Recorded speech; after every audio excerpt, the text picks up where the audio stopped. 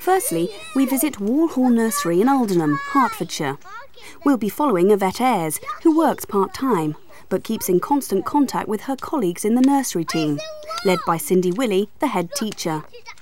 We'll see how she observes the children and how she reflects on their learning and development in order to plan for future learning experiences. I dropped it in the bucket. Orange paper.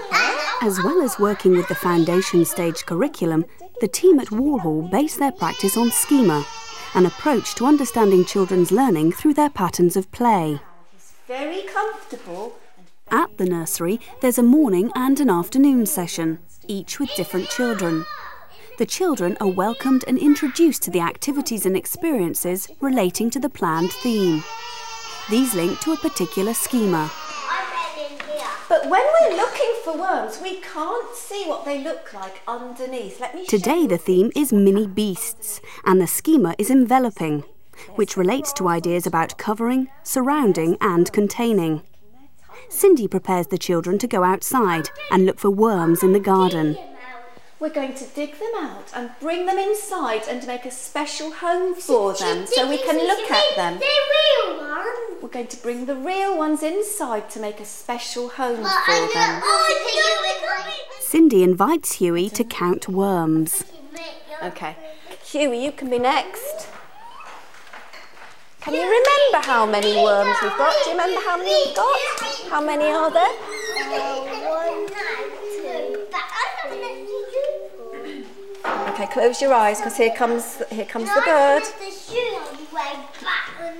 All right, have a look. How many worms are there? 1, 2, 3. How many did the bird get? 1. Are you sure? Yeah. Do you want to have a look? See if you're right.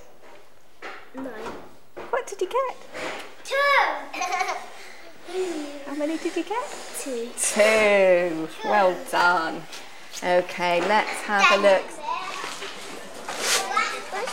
Where's my boots?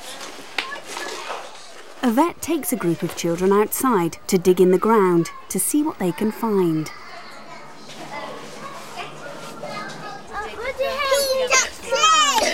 Would I help you? Look, there's another worm there. Where are we going to put all these worms? Piece of clay. It's got some clay. Come with me and find the bucket. You must have dug very deep to find that clay, Jack. But no worms yet. We decided that we would look at mini beasts and start with digging and worms because there are quite a number of children that are interested in enveloping. Enveloping is the play pattern where you see the child that digs, hides things, looks for treasure, buries things, and we felt that would be a good starting point because we've just had half term and it's very hard to know how the children are going to come in, therefore hard to plan for the beginning of the half term. Yeah. Do you think it'll like being inside? Yeah. If we give it some earth, they might. What about these 2 little baby ones? Take this out. Take this off. Oh. Is that where we're going to put them to take inside? Yeah. Look, clay. This one's moving a lot. Who's got your bag? There. Hey. It's all cold. They might be family now. They might be, mightn't they? Yeah. Look, How many do we need in a family? No. Let me just count. 1, 2, 3, 4. We need 5. One more, 5, because there's 4. Okay, well, Jack might find one because he's digging really deep. Yvette is amongst the children, picking up on their excitement and interest. We gave her a digital camera to record her thoughts about the experiences provided and how these developed over the following few days. Yvette reflects on what the activity meant to different children. Huey, whom we met earlier, has moved on considerably. Huey very seldom writes, draws or paints, so it was really good that he actually did that. So he really was getting into using the pen. for a purpose, and therefore using his fine motor skills, which he seemed reluctant to do. Cindy thought, after talking to Cindy after the session, she wondered if it was a follow-on from the day before, where she'd had him on the computer painting the worms, and realising that he could actually control, and if it wasn't quite how he'd expected, it didn't matter, it was still very acceptable. But it was just lovely that this little boy has suddenly broken through, where he wouldn't do anything like painting, drawing and writing, has suddenly decided that this isn't so bad after all, I can do this. So I was really pleased about that. Nicholas and Alex have found mini beasts and have handled and talked about them. I was watching Nicholas and Alex, and they were playing with the magnifiers, looking at the mini beasts.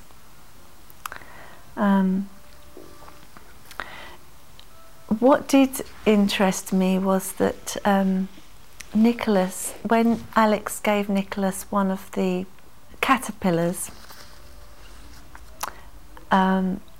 Nicholas sorted them and said, this is the dad and this is the baby, and Alex joined in with, no, this is the baby and this is the dad and this is the mummy. It was quite interesting that they seemed to put them in categories according to the family. The family of worms the day before always seem to come back to their things that are familiar to them, that they're the things that they relate to really well. Where did you find this? We visited the nursery again 2 weeks later. Yvette and the team have planned for more outdoor learning experiences linked to the enveloping schema. Dig. The children have been invited to find buried treasure from written maps and other clues placed around the garden. The boat then, Antonio. Oh look, it's got an arrow pointing down. Down it's pointing. Look! I found some treasure. Who's that? That's Huey. Well done, Huey. Huey, what are you going to do with your treasure? Put it in my pocket. Why don't you? Oh, you found some. I've got a big Well done. pocket here. Why don't you go and paint a box for it? I've got a big...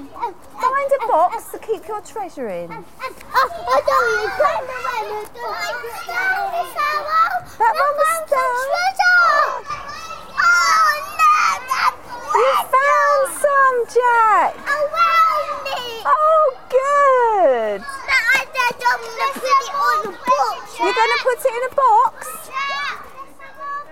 Discussion and reflection are an important part of the day's events.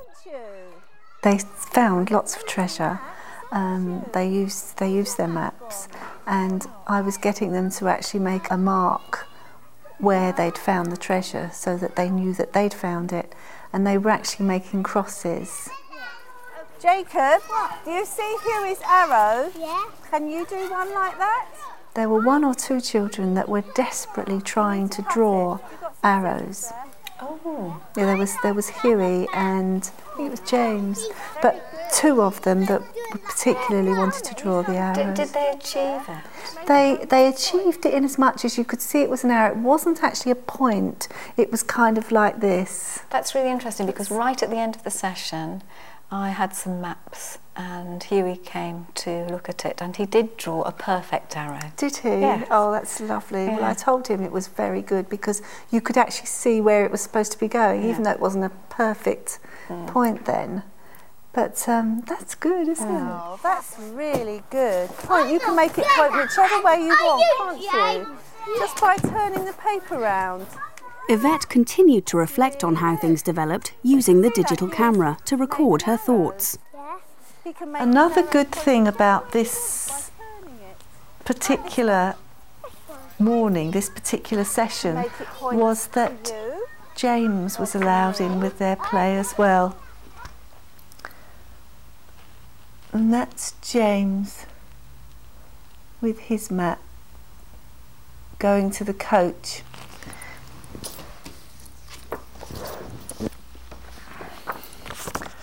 And here's another picture of them all together looking at the map.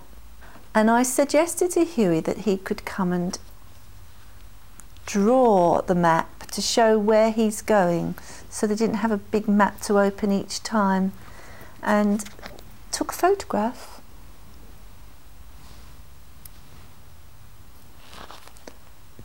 Of Huey in the garden drawing his map. And